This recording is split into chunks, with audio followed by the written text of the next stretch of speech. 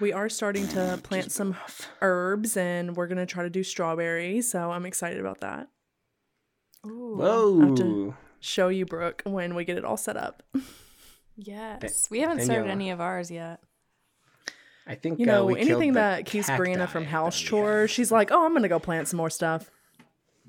The classic plant queen stuff. I'll never get it. I just don't get it. I'm like, I'm gonna kill this thing. It's an extra thing I have to think about. Like, I don't want I'm it. like, my max is like 4 or 5. Because I'm just like, they all adequately need attention. And if I have 20, I just feel like it's going to get out of hand. Yeah. See, the manager in me does really well with the house plants. Yeah, that's wild. Keeping everybody in line. Brooke's plant drill sergeant. Yeah.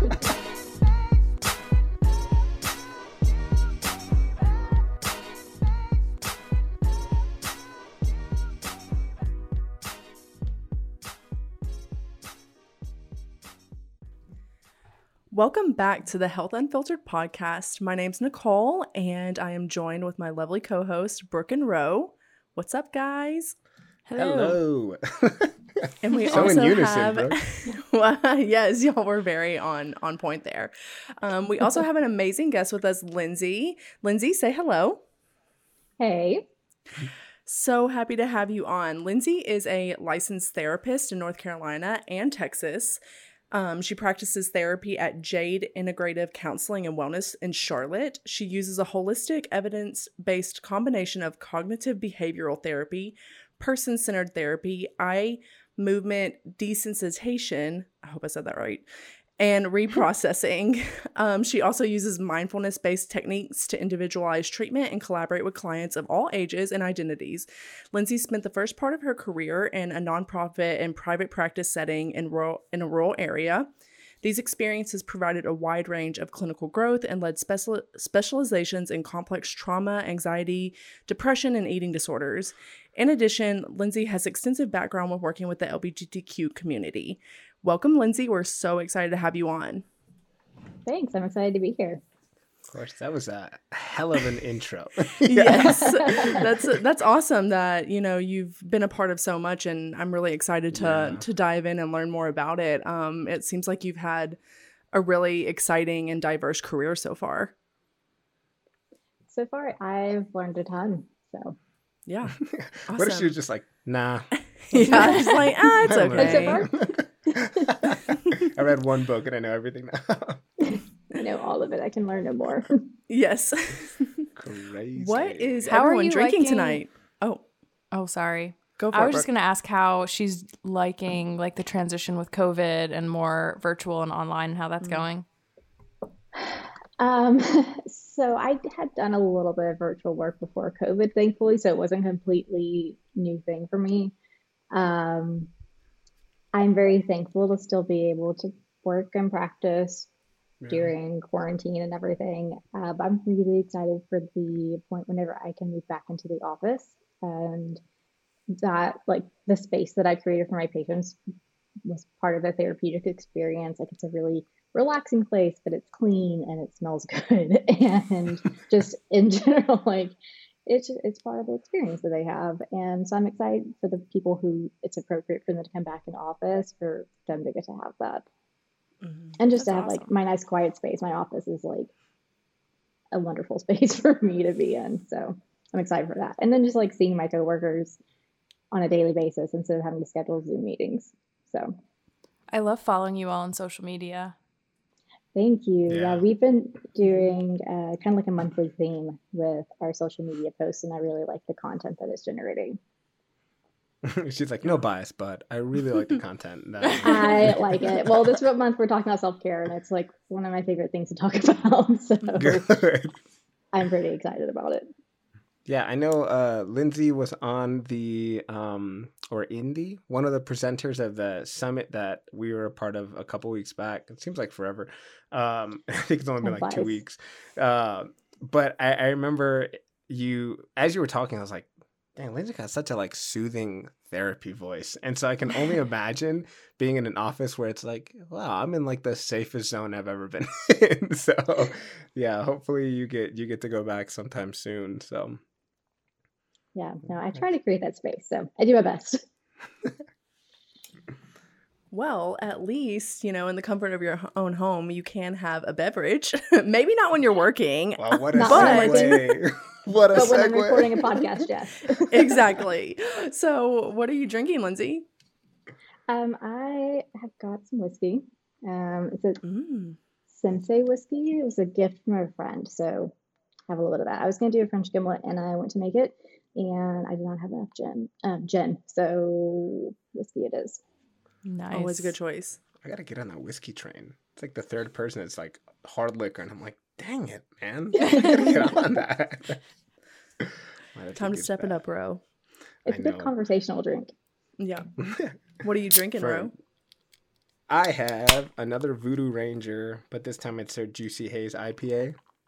Oh, there it is. Nice. I love the Juicy Haze. That one's good. Mhm.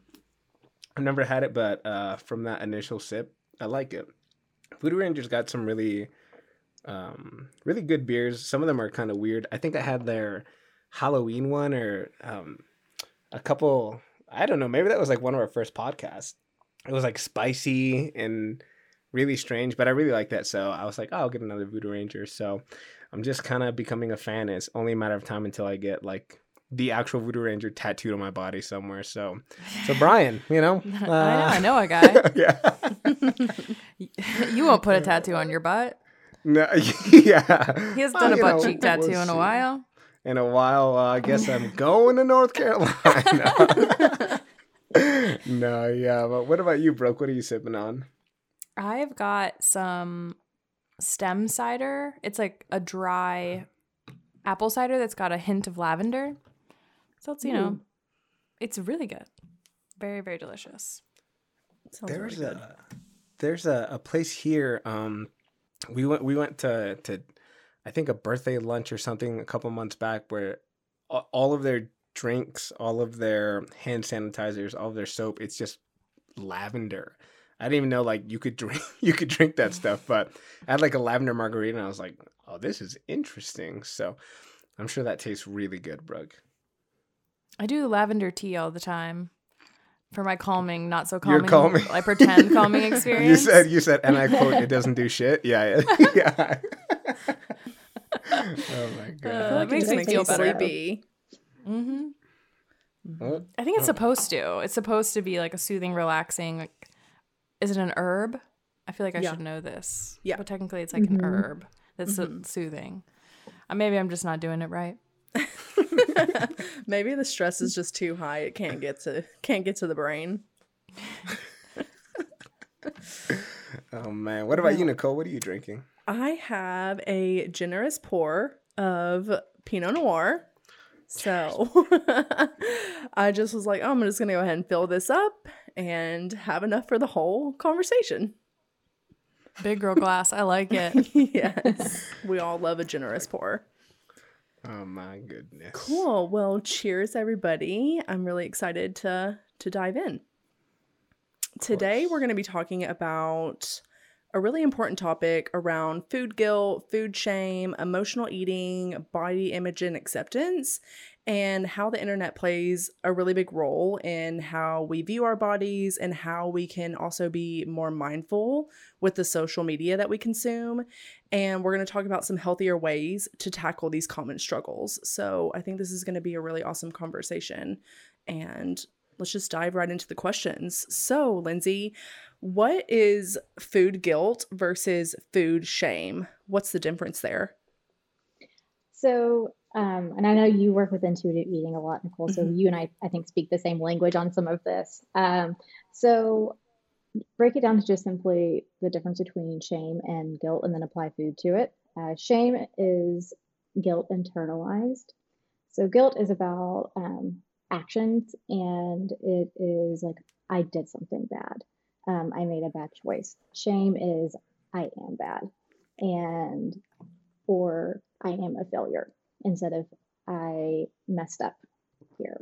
And so whenever we bring food into the mix, it's that I did something bad because I ate this food. Like this was bad food here. And then coming into shame, it's, oh, I ate this, and that means that I am worthless or that I have no self-control, and so on and so forth.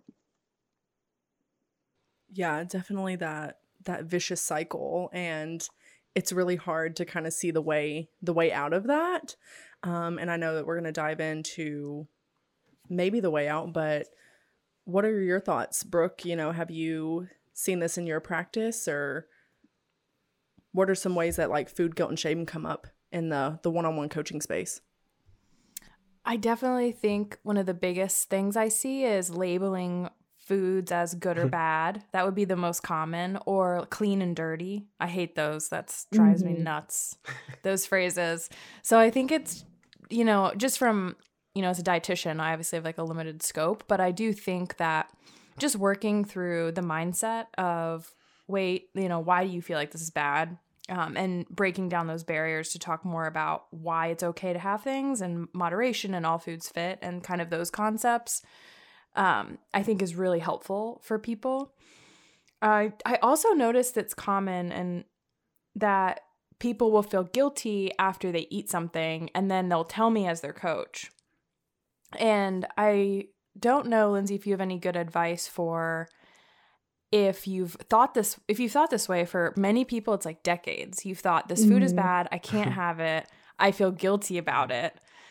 How, like, I don't even know sometimes what to say when it's just like, well, it's not bad. We need to change our mindset. So you're right that it takes decades a lot of time for these beliefs to build up. You start hearing just like small messages whenever you're a kid, and then you get older and like reading magazines, especially. I think magazines have made a bit of a shift in how they talk about food and health and wellness. But I know whenever I was in high school, the advice that was in like magazines directed towards teens, especially, was still like, it was awful. It was so inaccurate. But to start with, I like to dive into the science of it for people. If they think that, well, I shouldn't be eating bread because, you know, bread's bad and bread makes you fat, or these things happen and being fat is bad, and so on and so forth. Where's the facts to back that up? What are the facts against it? And so just really going and analyzing it, but in a healthy way with actual like solid information instead of just myths that have been perpetuated. It's a really good way to start breaking that down, because then you've got some evidence behind it. And then whenever those unhealthy thoughts start coming in, you got some facts to back it up whenever you're trying to argue against it. I love that. I didn't think about it that way. That makes so much sense, though, because if you just look at it, it's really just a piece of food that gives you energy. And we've tied labels to it based on what we've heard through, you know, it was magazines like Teen Vogue when I was little. Was my jam. Nowadays, I think it's more social media. Yeah, now it's social media. But I think like breaking it down and just being like, okay, it really is just a glucose, carbohydrate. It's things your body uses. We don't need to tie some type of label or morality to it. Like, it's a carb. You need carbs. Yeah. Yeah, I think just it's a bunch really of interesting. carbons too. Sorry, go ahead, bro. No, just that it's like, it's literally just, you know, carbons, oxygens, and hydrogens. Like that's all it is, which is really interesting. Yeah, I think it's super interesting too of, you know, we know that food is this substance that we have to consume in order to stay alive. But there's also this huge satisfaction and enjoyment piece to eating. And I think I saw that a lot during COVID, where a main side effect was losing your taste and smell.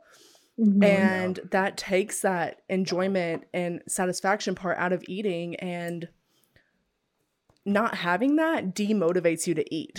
So like being able to enjoy food motivates us to continue to eat, so we continue to stay alive. So, you know, it's really important to like change your language around that of like, yes, food is fuel, but it's also something that's like, so we get to enjoy, and that's really incredible, I think. Yeah, I mean, it's like, how many of our memories are just based on people coming together and just sharing food and, you know, enjoying what's going on. So why would you want to take that away? It Mhm. sounds so lame. Um, Lindsay, I actually have a question before we move on. So last, I believe the last week, all three of us kind of talked about like how we got into coaching really because like we had our own experiences with it. Um, because we're probably going to hit into some like pretty heavy things.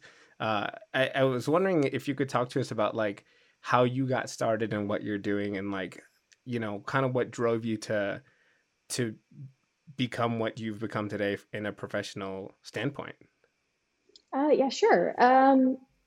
It's a path. So I started off with the world of therapy because I wanted to work with kids actually. Now I primarily work with like older teens through adults. I don't work with kids a ton, but I want to work with kids and with families. And I think that started honestly because my family doesn't talk about feelings a whole lot. It's not their jam. They've gotten better a little bit, but I did. I'm a very like feelings oriented person. I'm a therapist. This makes sense. Right. And so I think I was really just drawn to this area of study and this whole career where like, this is what you do. This is how you talk about these things because I was kind of the oddball for it. And then in college, I studied a lot of stuff with parenting, but then I also got the chance to study eating disorders, which is quite frankly kind of common, I think, for a lot of female college students who study eating disorders because we all have all these really unhealthy food messages that we recognize that we've picked up. But I got to do some research in that area. I had a professor who specialized in body image and eating disorders. And so I got to start focusing in on that. And yeah, it just kind of led into it. So I was going to do psych and do research. And I realized what I really wanted to do in this just area of psychology was talk to people. And I wanted the one-on-one work. And that was therapy. So here I am. Perfect. That's awesome. I just needed some like background. I'm like, why do we trust you? No, it's really just because like, you know, because like you hear that and then you're like, it just helps to be like, oh, okay, that's why she thinks that way. And it's so funny you mentioned that you're like so different from your family, right? Which is probably a good thing, right? Because then it like opens up a whole new avenue that they should be thinking about. But you know, it's stuff that, you know, we've talked about how Brooke didn't really grow up with like, you know, like a food, like it was just the dinner wasn't eaten together and it wasn't like this whole thing. And which probably helped to kind of guide her to becoming a dietitian. And like for me, we didn't have anyone in my family that exercised or anything, and somehow I fell into it. So I think we're all kind of oddballs, which is really fun when we think about it. So thanks for entertaining that question. Yeah, nice look through here. So now that we've defined what food guilt versus food shame is, what are some of the reasons that someone might experience food guilt or food shame? Well, I think you can just think back to the first time that you remember being told that a certain food was wrong or bad, or like this is guilt-free food, which indicates that you should have guilt about other foods, or this is good food. This is food that you're allowed. This because you're little and we're in a concrete stage of thinking. We're not very good at abstract thinking, but we know this is good and this is bad, and I want to be good theoretically. And so I need to do these things that are good. I don't want to be bad, so I don't need to eat these bad foods here. And we're like little sponges. So maybe this stuff wasn't even said to you directly about food that you're eating, but you heard your parents or your older sibling or someone talking about this. Or it was just like the commercials you were watching on TV and the things you were seeing in like all those trashy tabloid magazines that are at the grocery checkout, like right there and stuff. Like, what were all those little messages that you were starting to hear that started teaching that some things were good and some things were bad? So that meant something about you, probably. Also, like, have you ever been disapproved of for your appearance or been told that there was something wrong with the body that you live in? Which is just body shame. All of those things kind of feed into it. For sure. I remember as a kid, my parents didn't really want to keep sweets in the house, and they always tied oh, we shouldn't have that in the house, or that's not good for us to consume all the time. And so I would remember anytime I would go over to a friend's house and they would have all these sweets, like I would just try to eat as many as possible before I went back home, because I'm like, oh my gosh, I don't have this here. And so that was definitely like something, once I came into adulthood and went to college and could buy whatever I wanted, I kind of had to like go through that thought process of like, oh yeah, like when I was a kid, I was told this wasn't good and I couldn't have it and was never allowed in the house. And now I'm able to have it in my home. And I definitely have noticed like having that access is so important, because now I don't like, when I go to someone else's house, I'm not going to be like, ooh, they have this and I can eat this and whatever.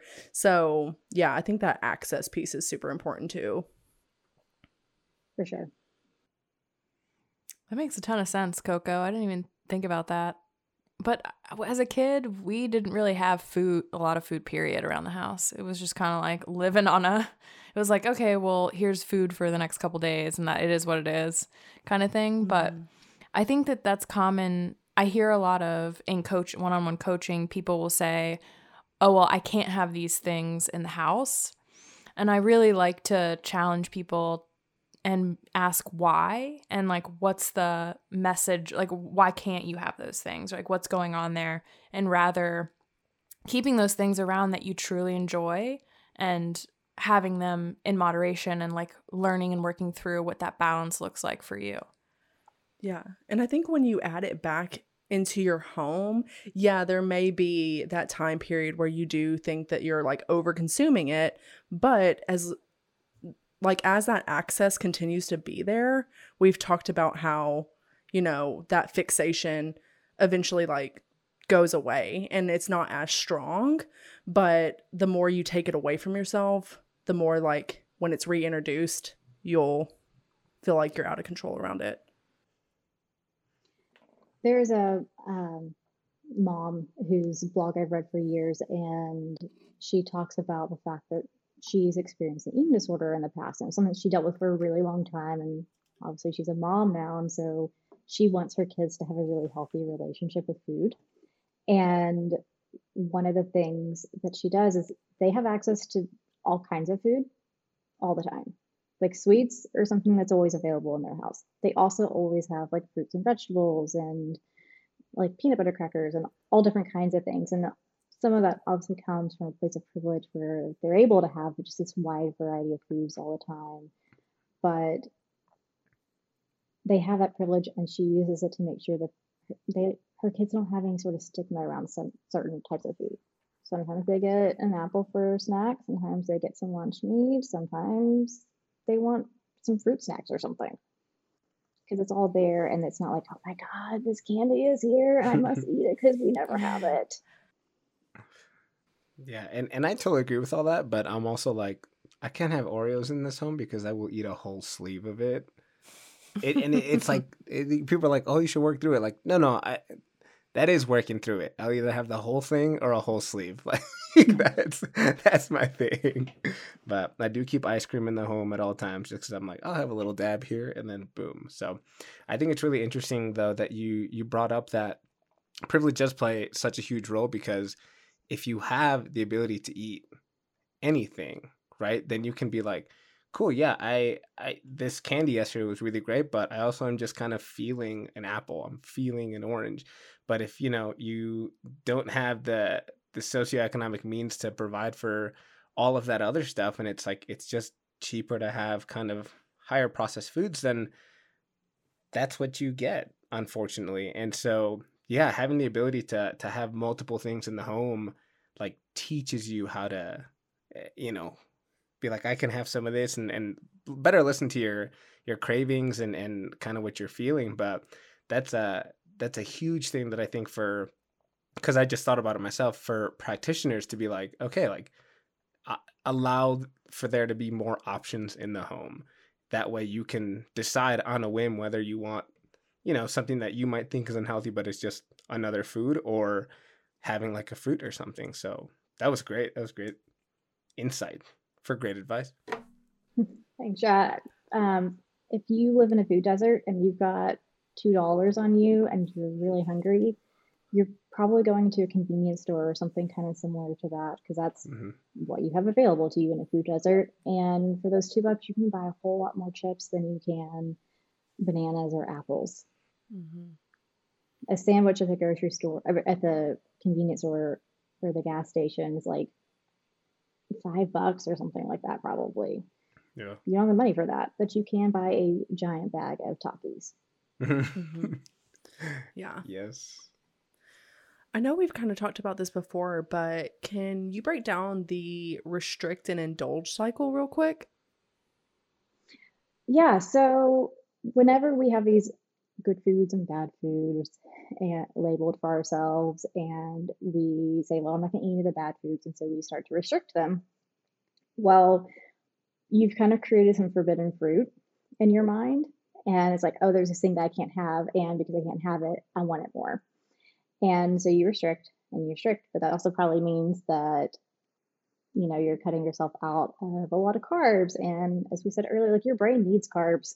It's really essential for it to function that you have carbs.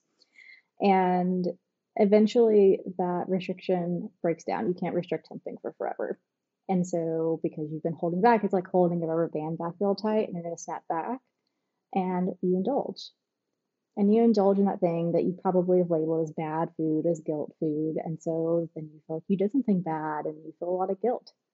And you then probably feel a lot of shame because, look at me, I am such a failure. Like, all I had to do was not eat bread ever again, and I could keep this weight off and be the way I'm supposed to be, because this is what society told me I needed to be. And so that starts to feel a lot of shame. And then you feel really unmotivated. You feel really bad about yourself. And the cycle just kind of repeats itself over and over again. And another thing with restriction is it feels kind of the same way that I explain secrets a lot of the time. So whenever something's a secret, it has a lot of power because it's this thing you can't tell anyone. And the more that it's this deep, dark secret, just the more control it has over you. The more it becomes this big thing, this big shadow, or this elephant in the room. And whenever something's not a deep, dark secret, it usually doesn't have as much power. It usually doesn't take up as much space in your life. It doesn't have as much control over you. Not to say that you need to tell every aspect of your life to every single person, but it's not this deep, shameful thing. And it's the same thing, I think, whenever we restrict things and this is a bad thing and I can't have this and stuff, it becomes really powerful. And whenever you take that restriction away, it's not as big of a deal. You start to have a little bit of peace with it. Yeah, the restriction piece is huge here. And then, we've said this a lot too, of you can't shame your way into change, especially positive change. And so I think Brene Brown talks a lot about how shame grows in that secrecy place. And so I think really being able to dive into someone like a therapist or a dietitian and really talk about these feelings that you're having around food, especially when it comes to restrict, binge, is super helpful in pushing that shame outward, because you're not carrying all of that inside of you anymore. You're confiding in someone that you trust. And that's a really, really huge piece here, I think. For sure. And I love that you brought up Brene Brown. I love me some Brene Brown. I recommend her stuff to my people a lot of the time. And so I'm that's obsessed. she's a pretty Still solid haven't. across. Just do it, Ro. Just do it. Yeah, Ro. Sorry. You'll feel some You need things. Brene. You'll feel some things. It'll be good for you. And Brene, yeah, she talks about shame and empathy all the time. And one of the things that she says, Nicole, is that shame drives disconnection. Empathy builds connection. And so if you are experiencing a lot of shame just within yourself, you're also feeling more and more disconnected from yourself. And we can't really make good choices for ourselves when we're disconnected from ourselves. Absolutely. Yeah. And then it just drives you also away from those other relationships that you love and cherish, because if you can't love yourself, then you're like, oh, how can my partner love me, or how can my best friend love me, or my parents, or whoever, because I don't even love me. And so whenever you're whenever you're in that deep, dark hole, it's real hard to see how other people could love you too. Yeah. Because you're so focused on everything that you interpret as something bad. Mm-hmm. So if someone's finding themselves in this vicious cycle of that restrict, overindulge, how can someone break out of that loop? What is some like helpful tips? The first thing is, please don't expect yourself to just recognize, oh, like I have these unhealthy patterns, this isn't good for me, and that you're going to snap out of it. There's like this really, really small fraction of our world that can just like flip a switch with some things, and they are just incredibly structured like that. That's a tiny, tiny, tiny fraction of people. So please don't expect yourself to do that, because that's just setting yourself up for failure, and that's not fair to you. But after that, just know that this is a learned behavior, and if you can learn something, you can unlearn it. It probably just takes time. And something I talk about with my patients a lot is that we have these scripts that we kind of go by. We've learned them. We probably haven't like sat down, like written out for ourselves, like this is the thing that I'm going to think and believe about this. But they just kind of develop over time. And once you identify some of those scripts, you can rewrite them. Again, it takes time. Maybe you need some help with it. That's where therapy comes in. But you can rewrite those scripts. Mm-hmm. And questions to start asking yourself are things like, how do you define foods? We were talking about good food and bad food and guilt-free and all those things. And so how do you define foods? How do you define yourself? And how do you talk to yourself? A lot of times whenever we sit down for a day to just pay a lot of attention to our self-talk, it is overwhelming how much negative self-talk comes into play. And so just start paying attention to that and try to catch yourself a little bit, and catch yourself and catch yourself, and allow yourself to make some change over time. And again, if you are struggling with that, you may need some professional help, and that's really okay.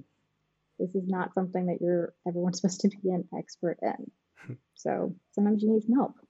Your brain is part of your body, and all this stuff is taking place in your brain.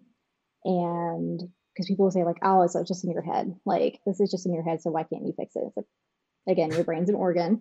And so it's kind of important. And maybe you need some help with it, because also sometimes people need help with their heart because their heart isn't functioning quite the way it needs to.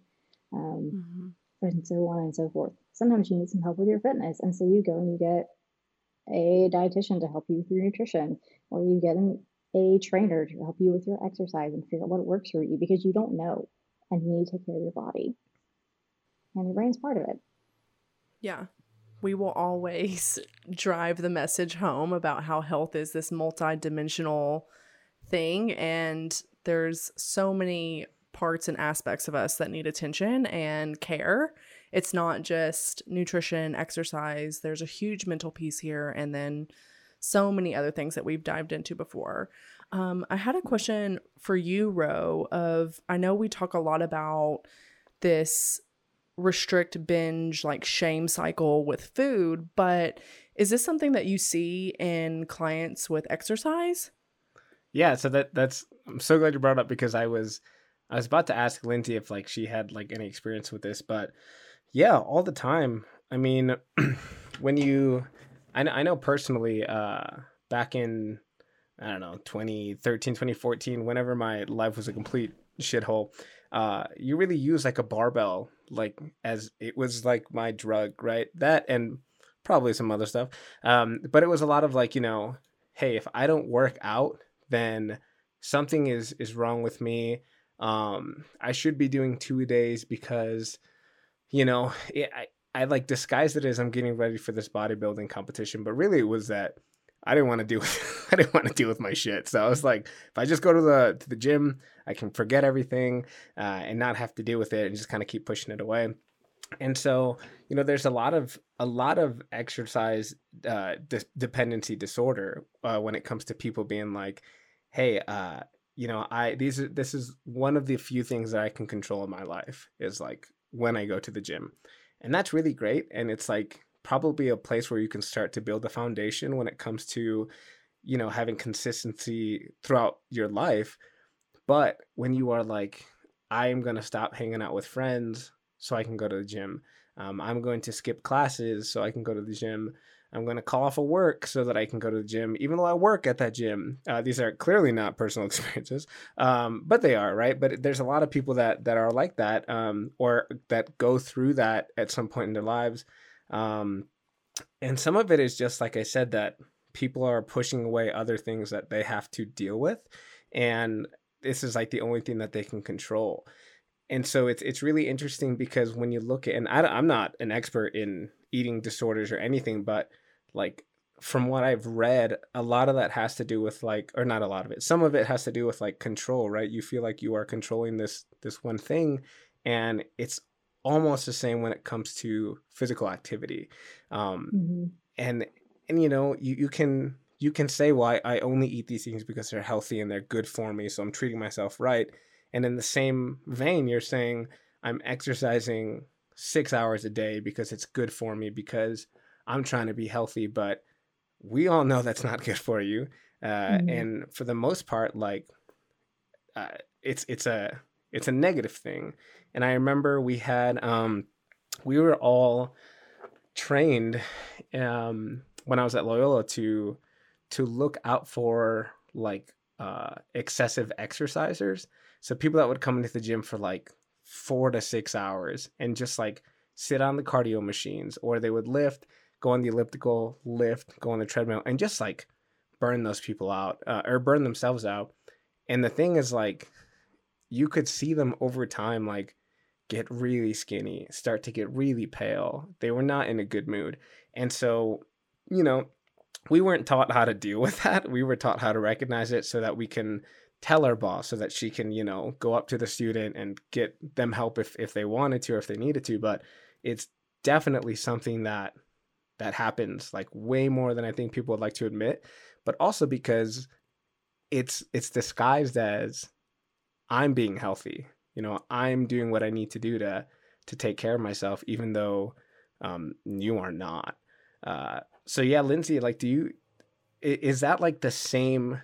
Obviously, it's not the same thing, but are there similarities, and how similar are those things? And do you have any experience with that? You know, someone exercising too much. Oh, absolutely. What you're describing was orthorexia, which is instead of Mm-hmm. restricting the amount of food that you're eating, you're just over exercising and way, way, way too much for what your intake is, or even more than what a person needs to be doing. The only time someone needs to be exercising 6 hours a day is if that's part of their job because they're an athlete, like a professional athlete, or they're a football player or something. But yeah, you sub one thing in for the other, basically. You take out the food restriction. A lot of times it's coupled with that. Actually, Yeah. you'll see the restriction along with the over exercising, or like binging and purging, along with the over exercising. And I think it's the same way as people will get into these really restrictive diets where they've eliminated a lot of things because, oh, I'm just eating super clean. I'm eating really healthy. So I'm cutting Mm-hmm. out dairy, I'm cutting out grain, I'm cutting out this, and like they've cut out and sugar and all the different things. And it comes down to basically that they can eat rice cakes and they can eat fruits and vegetables, and they're allowed like a tablespoon of honey every Right. week. But it's under the guise of I'm doing something good for myself. And with the over exercising, it can start off as just, this is my therapy. Because that's what we hear so much is like, running's my therapy, weightlifting is my therapy. And it's a coping skill. Mm-hmm. It can be a really great one, but it's not therapy. And whenever only one thing is your coping skill, and you have no other way of dealing with all of the crap that's going on in your life, it's really easy, whether that's over exercising or focusing on your diet or whatever it is, or drinking or whatever. It's really easy for that to get out of hand and for it to devolve into something.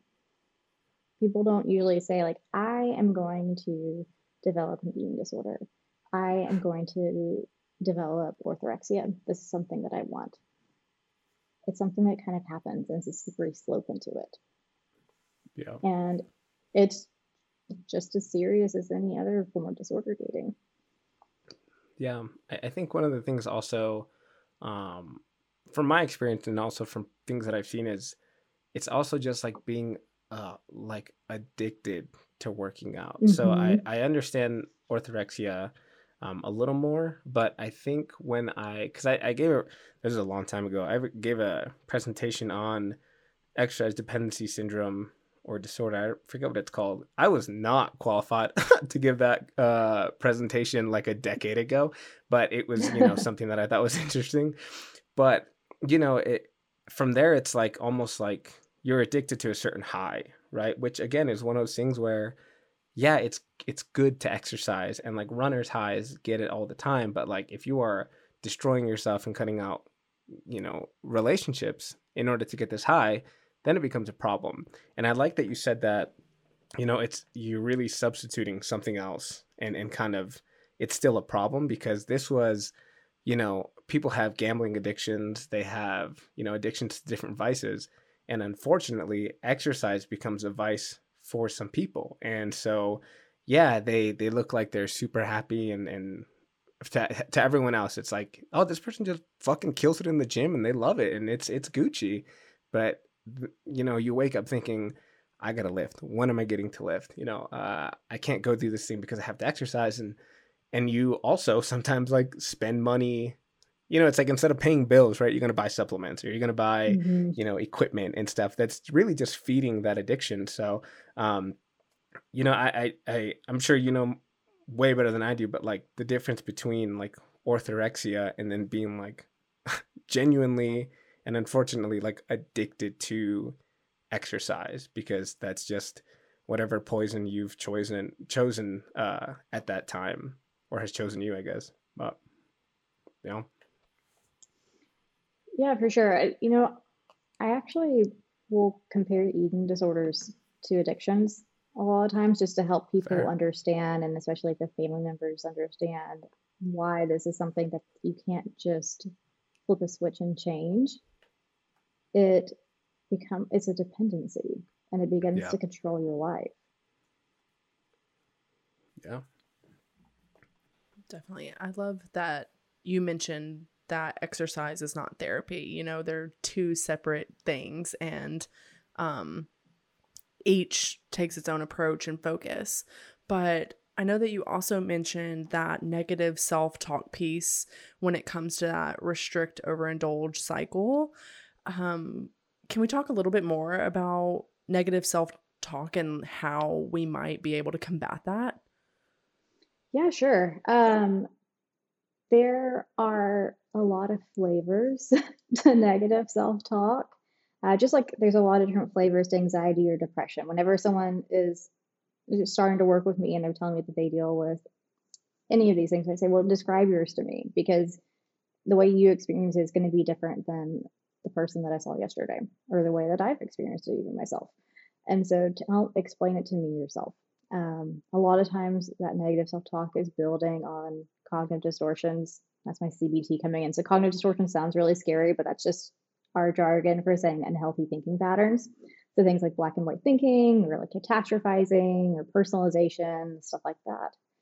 And so the self-talk builds on all those unhealthy patterns. And again, just like internalizing that shame. And there's so many, there's a lot of different like things about parsing this out. But one like one specific thing I'd say is to work on building a habit of positive self-talk, because that negative self-talk is a habit that's accumulated over years and years and years. Um, but be realistic as you're trying to do positive self-talk. You can't just like, don't sit there and say like, I am just the shit. I'm amazing.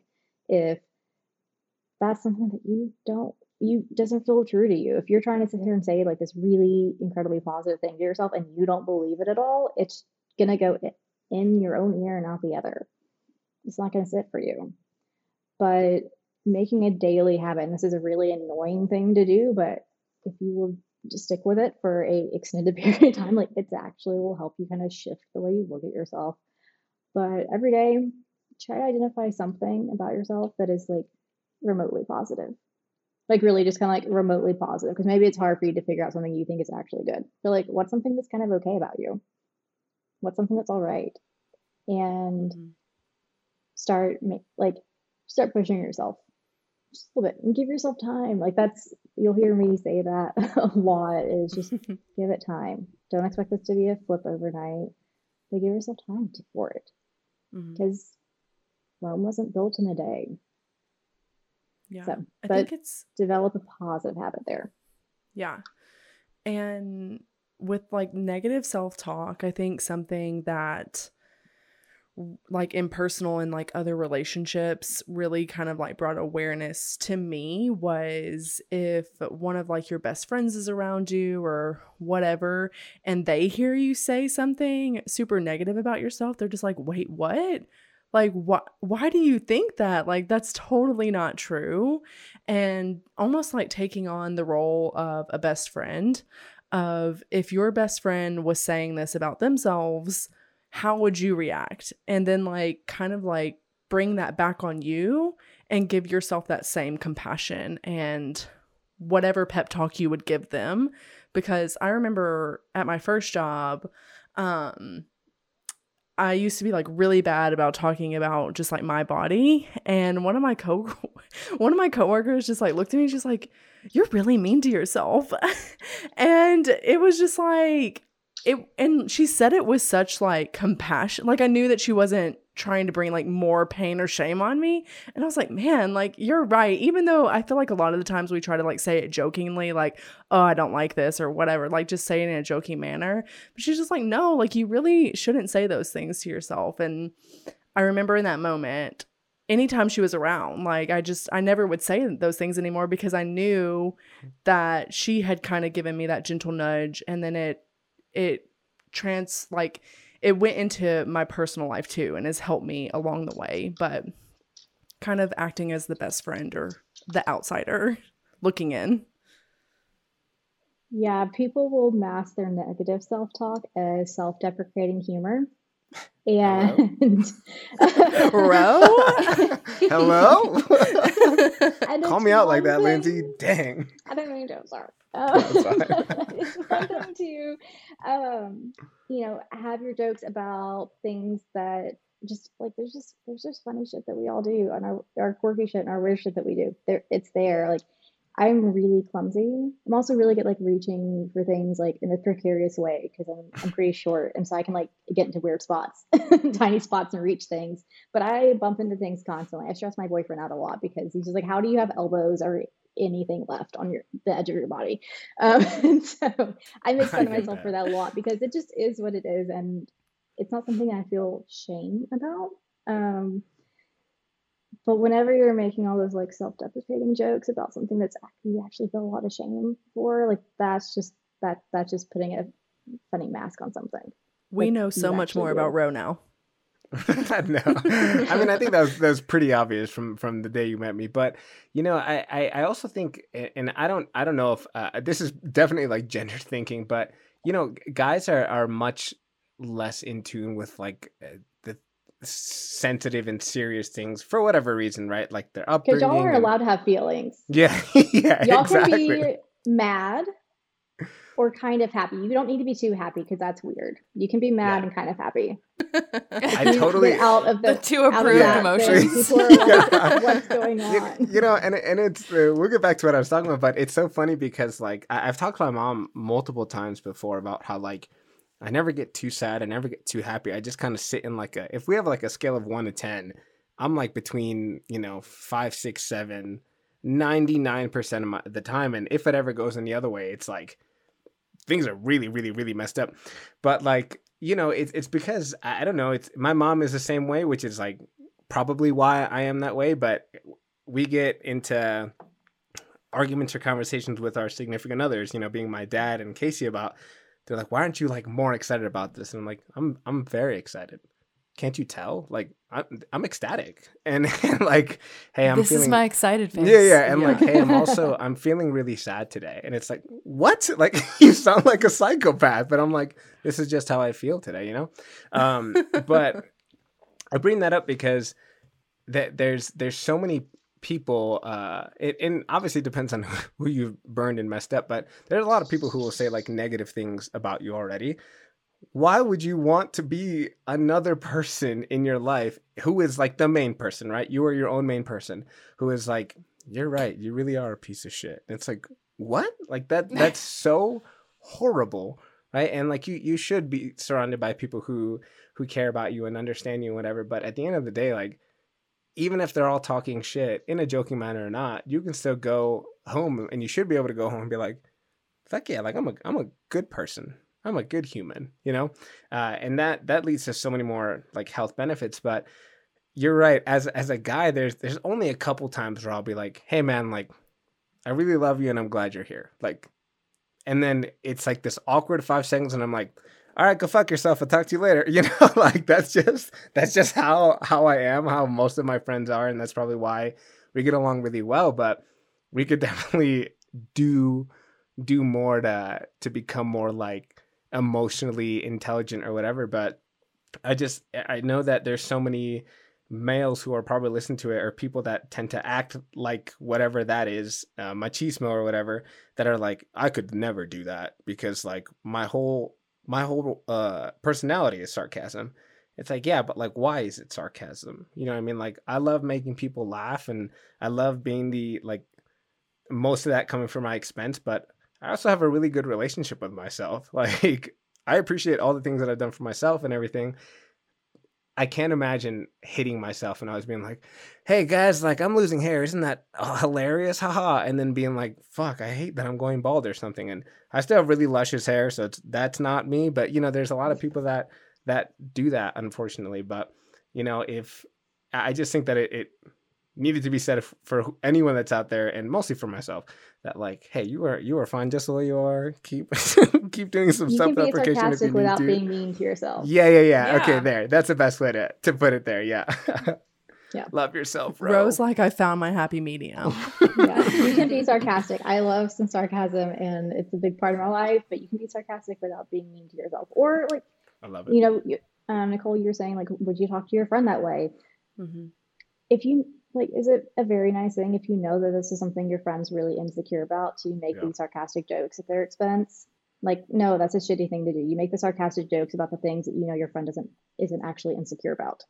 Mm-hmm. So why are you doing the same thing to yourself? Mm-hmm. Yeah, I was having coffee with a friend the other day too, and she was talking about how her roommate was talking about her skin and how she had like a couple pimples or something, and she had struggled with like pretty, you know, severe acne at one point in her life, and she's like, if she's saying this about herself, then what does she think about my skin? And you know, it really kind of, if someone that you care about is talking poorly about themselves and that's also an insecurity of yours, then you automatically think, do they feel the same way about me? And so we just like create this big mosh pit of like shame and, you know, insecurity. Yeah, and it's just not good. But let's take a little pivot and talk about emotional eating and what is kind of happening on the biological level when it comes to emotional eating. Sure. So we're getting to a little bit of like basic brain stuff. So our brain is full of multitaskers. There's all the different areas of the brain, and again, they're multitaskers. So this is not, I want to talk about the amygdala. It's two little lima beans down the base of your brain. And they're not the amygdala is not the only part of your brain that has to deal with your emotions and with food and stuff, but it's the one we're talking about today. Okay. So the amygdala is really important in regulating your emotions. And it's also tied to the flight, fight, or freeze response. A lot of people have heard of flight or fight. It's actually flight, fight, or freeze.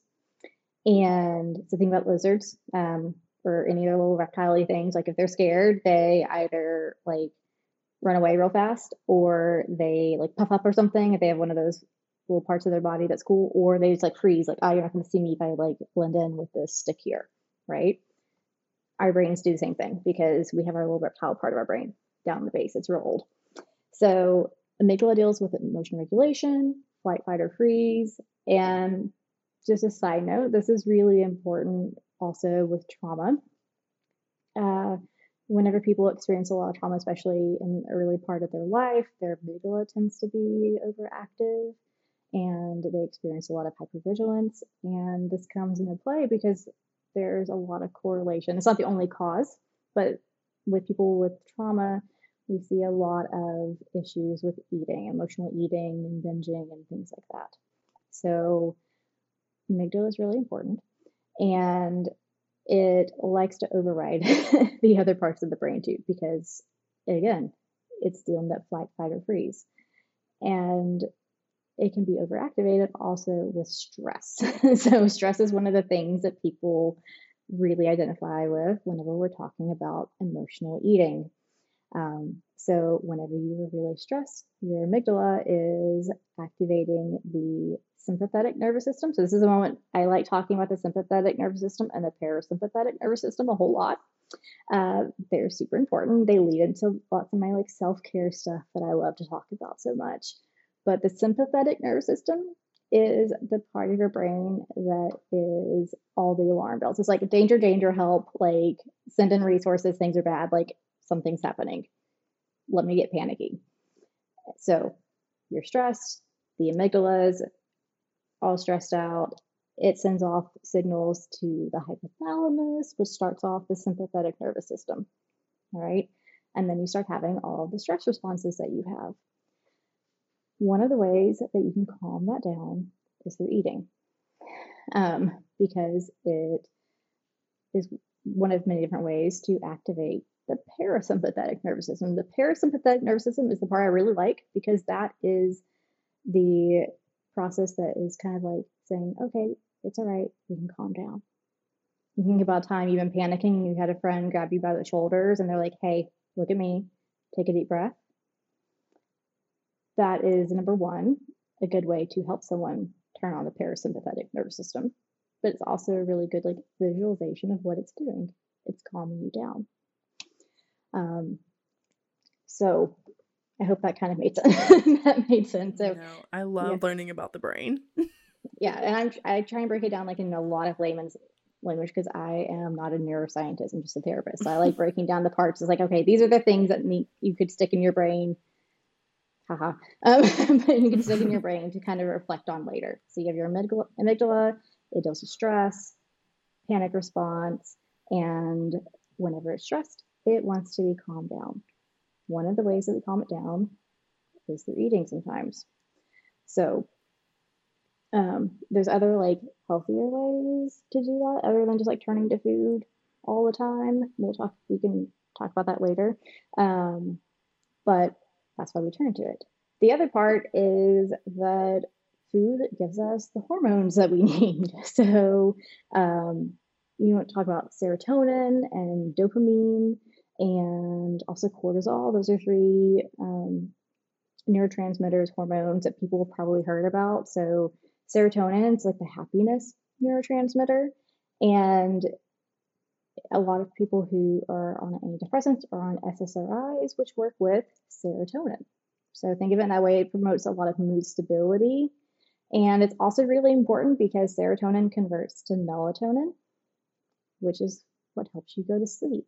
And sleep is super important for everything, for your body repairing itself, for you kind of having enough time for your brain to process the day and the things that happen, for you to like store up enough energy to deal with the stressors of the next day, all the stuff, mood regulation, everything. So serotonin, dopamine is more of like the reward neurotransmitter. It gives you energy and focus, and it's like, oh, I feel good right now. So it's very like immediate effect. And the things that you really enjoy, like maybe winning a game or hitting a new PR at the gym or eating some like really amazing chocolate chip cookies, give you a temporary high. And that feels especially good when you're feeling down or whenever you're feeling really stressed. Because remember, amygdala, stress, all that stuff, right?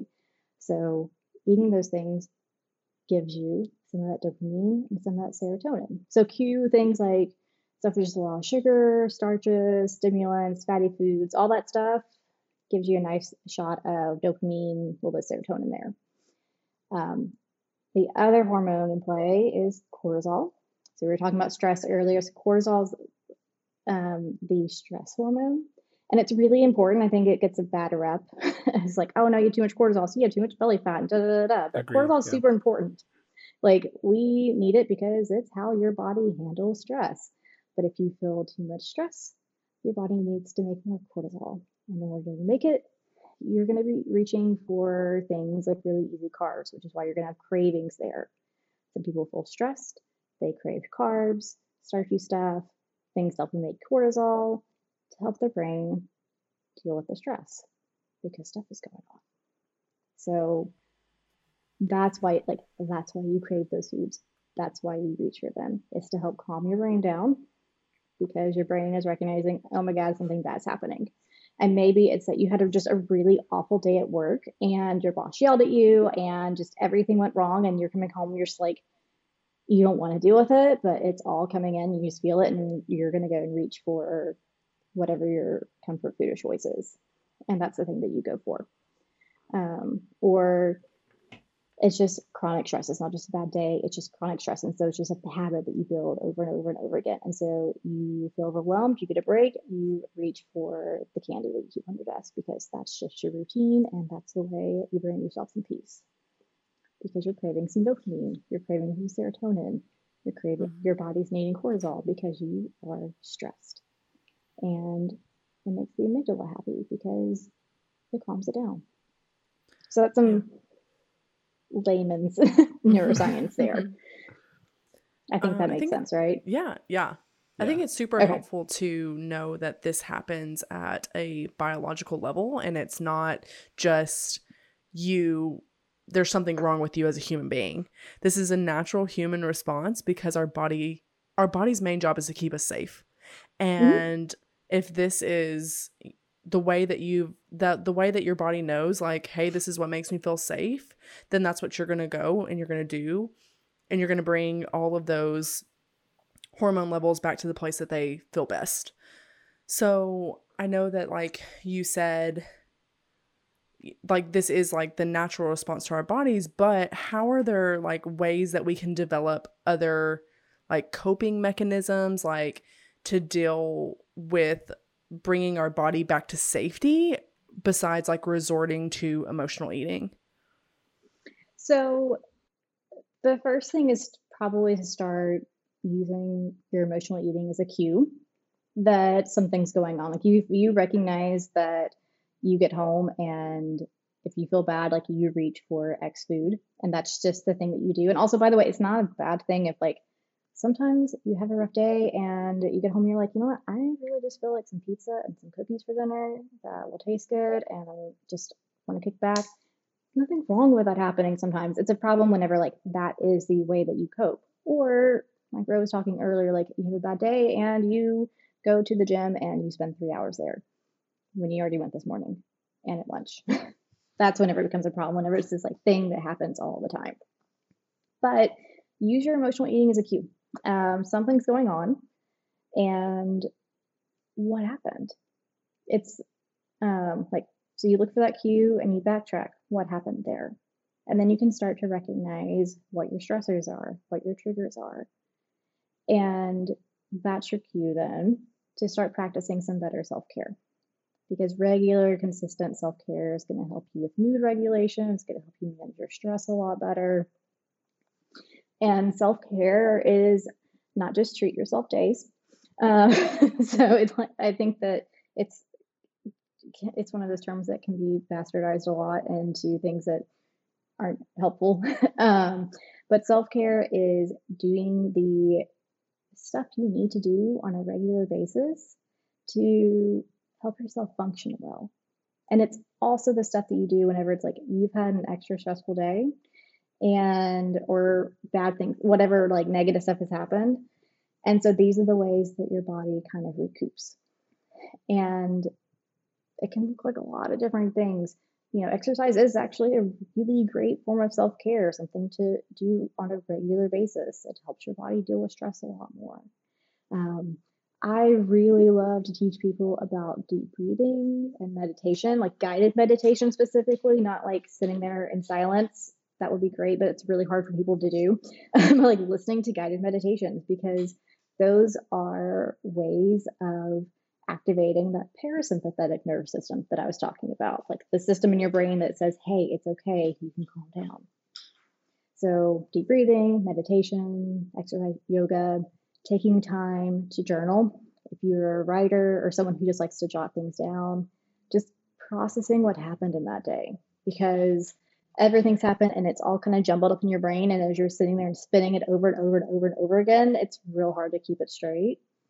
But if you can streamline it enough to get it onto paper or into like the notes app on your phone or something, then your brain has probably organized that information at least a little bit. It may be in a random bullet point list on your phone or something, but at least it's not this like cycle spinning over and over and over in your head. So use your emotional eating for cue. Look for patterns, what's going on before, during, or after it. Because emotional eating can also be something that you do, like you notice things coming up, you're anticipating it, so you go to your comfort food of choice. And again, then start implementing just practical, simple changes that can help you alleviate that cycle. Sometimes it's taking 5 minutes, putting on some calming music, and just focusing on your breathing. Sometimes it's going and doing a yoga practice, just whatever it is for you, that helps you take some space and kind of reconnect with your body. And this is also, again, like this is an area where you might need professional help. Like those are some starting places, but in all of this is like, if you've tried working on it and you still like feel at a loss and you're like, I don't know, like I've tried, like it's just not working for me. Or if you just like don't even know where to start to begin with, like you're hearing this and you're just like, yeah, but that sounds so overwhelming and I don't even know where to start. Or you just like realize that you're out of your league. Maybe you need some help with figuring out like what this looks like for you. And also like, why are these things coming up? And like, why are you stuck in this pattern here? And just figuring out the whys. Because that's another thing that our brain wants. I was talking about the amygdala, but like your brain wants to know why. That's one of the things that makes us human. It also causes a lot of grief for us, but it's really important. It makes us people. Yeah. There was one thing that kind of came up as you were talking about dopamine and serotonin, drug addiction. So when people are addicted to drugs, they are going for that dopamine hit per se. And so a lot of the times, and I'm only bringing this up because I hate when I see this, is people will try to compare sugar to like cocaine, and they're just like, when you eat sugar, it's the same thing that if you were doing cocaine. And I'm just like, that is not true. So it's so true, Nicole. Come on. No, it lights up the brain more than scales. cocaine, you know? It's just so infuriating because I'm just like one, it's you're trying to shame people for eating sugar and be like, you basically should be a cocaine addict.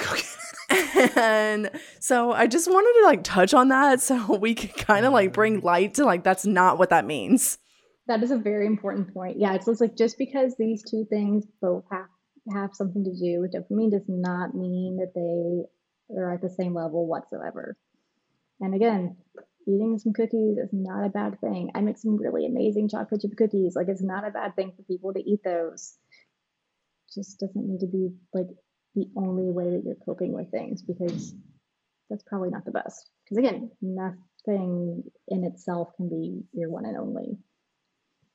That's not balance. Yeah, for sure. Building up that well-rounded options for self-care and how to cope are super, super huge here. So thank you for like giving us those other practical like tips and ways to incorporate that into our lives, because I think that's super important. Let's talk about body image really quick. What are ways that, like, how do you see like body image come up? I know that this is like really huge nowadays where, yes, a lot of us struggle with body image, but we're also seeing this amazing aspect of representation for all bodies in social media, you know, body acceptance, body liberation. So let's just kind of start with what bad body image looks like and how can we kind of like set healthy boundaries and not being triggered to feel bad about our bodies specifically. Yeah. Bad body image is, I feel like I say this with a lot of things, but it can look a lot of different ways. There's a lot of different flavors to it. But in some, it's whenever you are having these expectations of your body that's not where your body likes to be.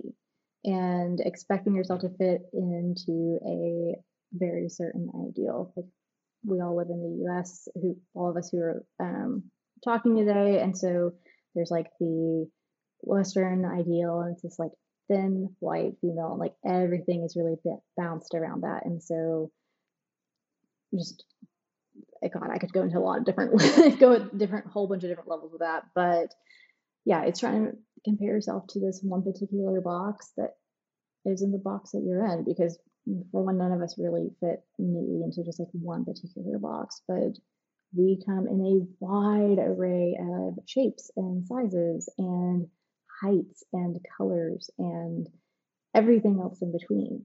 So bad body image is whenever you are comparing yourself to that thing that maybe you don't match up to, and having just these expectations that force you into a lot of hypervigilance and a lot of focus on, I have to eat this, I have to look a certain way, I have to wear these things because this is acceptable here, and got so on and so forth. Mm-hmm. Yeah, I think, like you mentioned, our culture has identified this one specific body as the most valuable. And so it's helpful to recognize that so few people are able to fit in that description of this is what a good body looks like. And it's not our bodies, it's the culture, it's the message that, you know, they have made us consume our whole lives. And so it is important to recognize that like body diversity is real, and that we're not all going to look the same, no matter if we all were able to live the exact same life with the exact same habits. So that's we just wouldn't huge. Just even look within your family. Like, is every person in your family the exact same height and the exact same size and the exact same everything? No, like they're not. So I'm shorter than everyone else in my family. Like, I just am. I'm not going to look like them. Yeah. Do you all feel, I guess question for everyone, but do you all feel like we're starting to see maybe a cultural shift here and not so much focusing on like this one body type? Because I just remember growing up in the 90s, it was very thin runway type look that was portrayed mostly in magazines. And I do feel like companies, well, they can always be doing better, but companies are trying to show more diverse humans and body sizes and all kinds of stuff. So I just wanted to know, in your opinion, do you feel like we're starting to see a shift and things are getting a little bit better? I mean, I think know. So. I think that there are a lot of amazing, incredible humans trying to push us in that direction, but unfortunately, I do believe that like fat phobia and stigma and discrimination are just going to be things that always exist, and that is it's hard when you know that like you're going up against that, because you know, so many people, like someone can show up and be in a fat body and be exercising and, you know, doing all these other health advancing behaviors, but like still the one thing that people are going to call them out on is being fat. And it's just, how are we going to continue to like push back against that and make room for all of us to belong and be respected? So I think that representation is there, but I don't think it takes away that stigma and discrimination and like fat phobia, if that makes sense. Yeah, makes a ton of sense. Yeah, I mean, I think if you look at like how long it's taken for some things to happen that have been fought for like a really, really long time, and then you look at something like some newer things that, and I say newer because it's just that there's newer national attention to it, not that like, you know, this is a new thing that people are now experiencing, that it's kind of hard to to think that like in our lifetime that things like that will be gone, or it'll be like to the point where people will actually be like, hey, that's fucked up, you need to stop doing that. Because you think about something like as huge as racism or something, where it's like this is still a really prevalent thing. Like there are still a lot of institutions at play that will uphold this. And so then you weigh that against the fitness industry that is like a multi-billion-dollar thing, that is like, hey, if we can keep telling you that you're fat, you're ugly, there's something wrong with you, then we can keep selling things to you.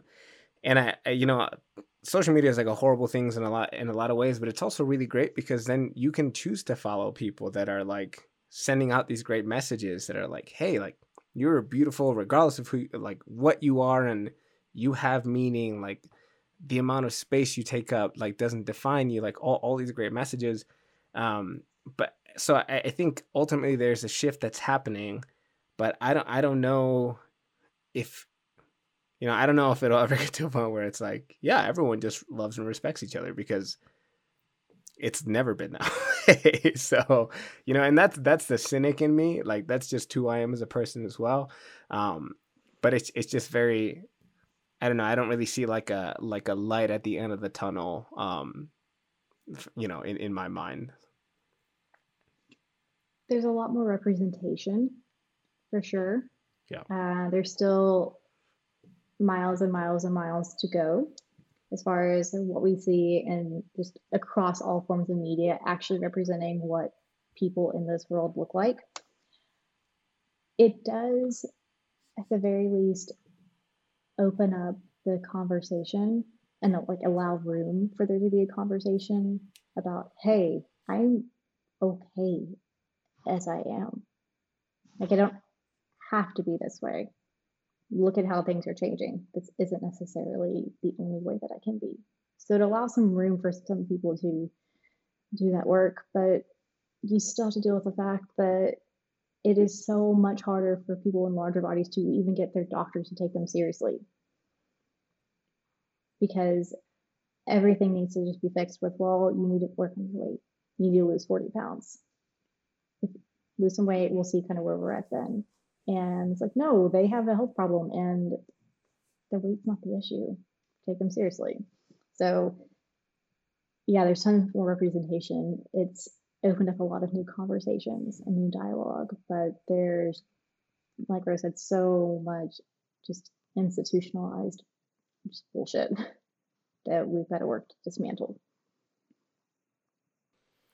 For sure. So do you think that body acceptance or body positivity should be the goal here, or is there another word? I know that there's this thought of like body neutrality. Can you talk a little bit more of like what that looks like? Yeah, sure. So body positivity is fantastic, but it's also for some people a really lofty goal. And I like to work with people a lot on body appreciation and, like you said, body neutrality. I didn't come up with those terms, like those are not mine to coin, but they're wonderful concepts for people to work with. And I kind of start off with body appreciation, and then it's kind of like that's your stepping stone into body neutrality, because body appreciation is about just looking at like, what does your body do for you? Your arms allowed you to hug someone today. And what did you see? Where did your body carry you? What were you able to read today? What music were you able to listen to? What were you able to experience this day that you were thankful for and that your body allowed you to do? How did you grow? How did you change? How did you maybe suffer that day and you realize you're going to take a different direction the next day, hopefully? And that's an important start, because at least in that moment, it's a little bit harder to be really hateful towards yourself. It's not saying that having this moment of body appreciation and kind of trying to sit with that for a moment is going to fix the rest of your day, but it's going to give you this one nugget where your brain has a rest from that. And you can start to make that shift and you can start to make those changes. And body part of this is also like why equal representation is so important, because everyone needs to see the value of who they are and the body they live in.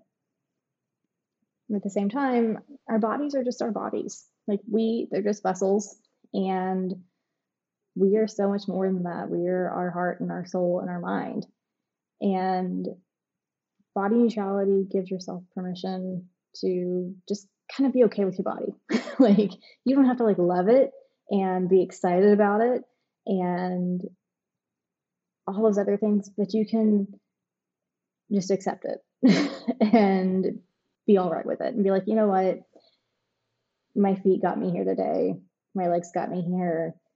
And I'm going to move on and think about something else that feeds me today. And I'm not going to sit here in this place because this isn't a good spot for me. So body neutrality is a wonderful stepping stone. And also, it's okay if you just kind of hang out in that place forever, because it means that you're just focusing your time on other things. Mm-hmm. Yeah. It's really interesting how our bodies are such like a vocal point in life. Like that's just all we want to talk about or all we want to focus on, but there's so much more there. Yeah.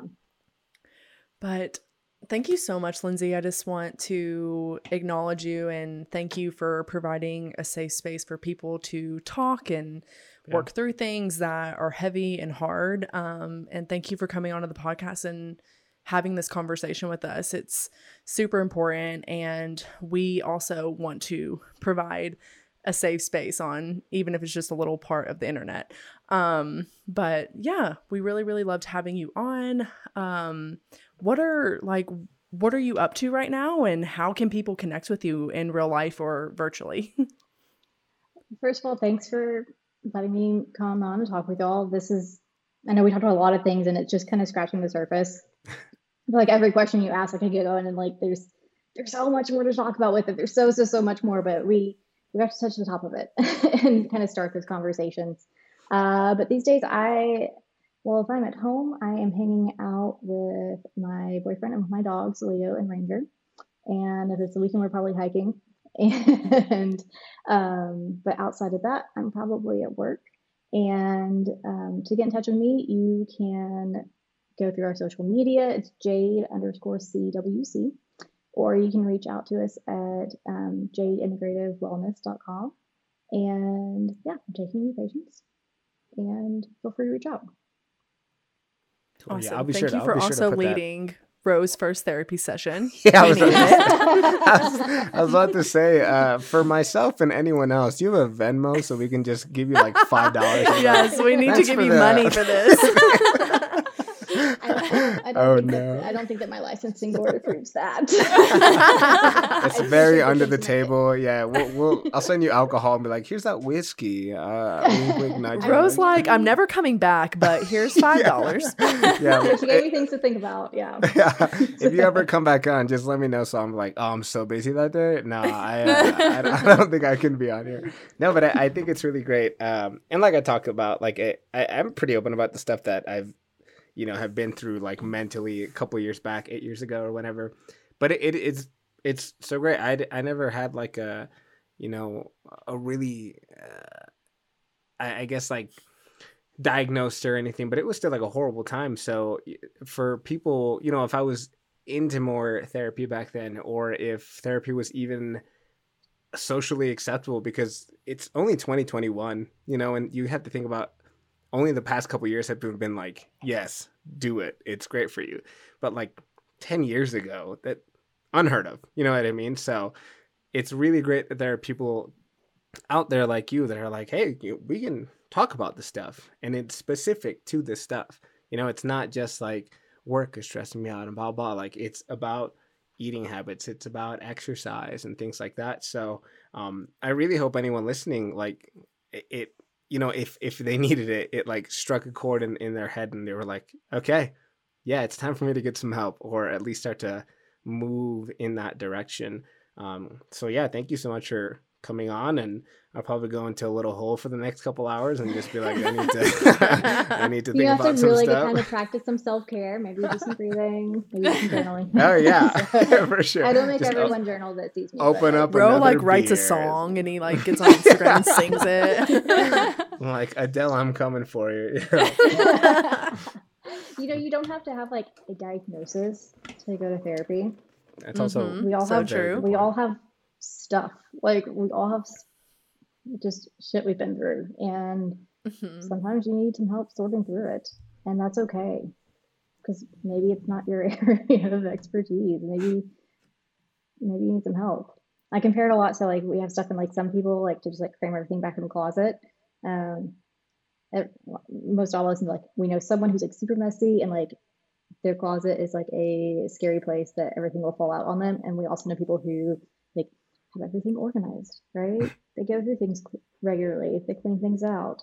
There's some balance there. And sometimes we have all the stuff in our life just kind of crammed in the closet, and therapy helps you kind of clean it out and organize it. It also means that maybe in the middle, like everything is kind of chaos because you're kind of opening things up. But that's also like why you go to therapy, because we do it in a way that helps you live your life still. And eventually you have to put everything back in the closet, but it's not like this closet of doom that's scary and everything's going to fall on your head and knock you out whenever you open the door. You can reach in and grab stuff when you need it. love it. I love that so much. Awesome. I like analogies and I like metaphors. I held myself back a little bit today, but I still think it's a lot. No, you did amazing. Thank you so much again, Lindsay. But yeah, just a little quick outro. Ro and myself are currently taking new clients. Ro is our master of all things exercise and performance.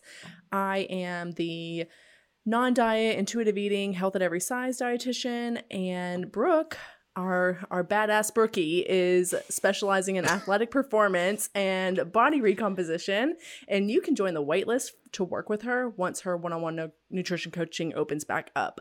Please follow us on Instagram at Health Unfiltered Pod and keep those awesome questions coming. We would love to hear any questions or feedback that you have from this episode. Rate us, share us, leave a review wherever you can, and we will see you next time. Ready to cue that music, Brookie? Cue that music. Peace out, y'all.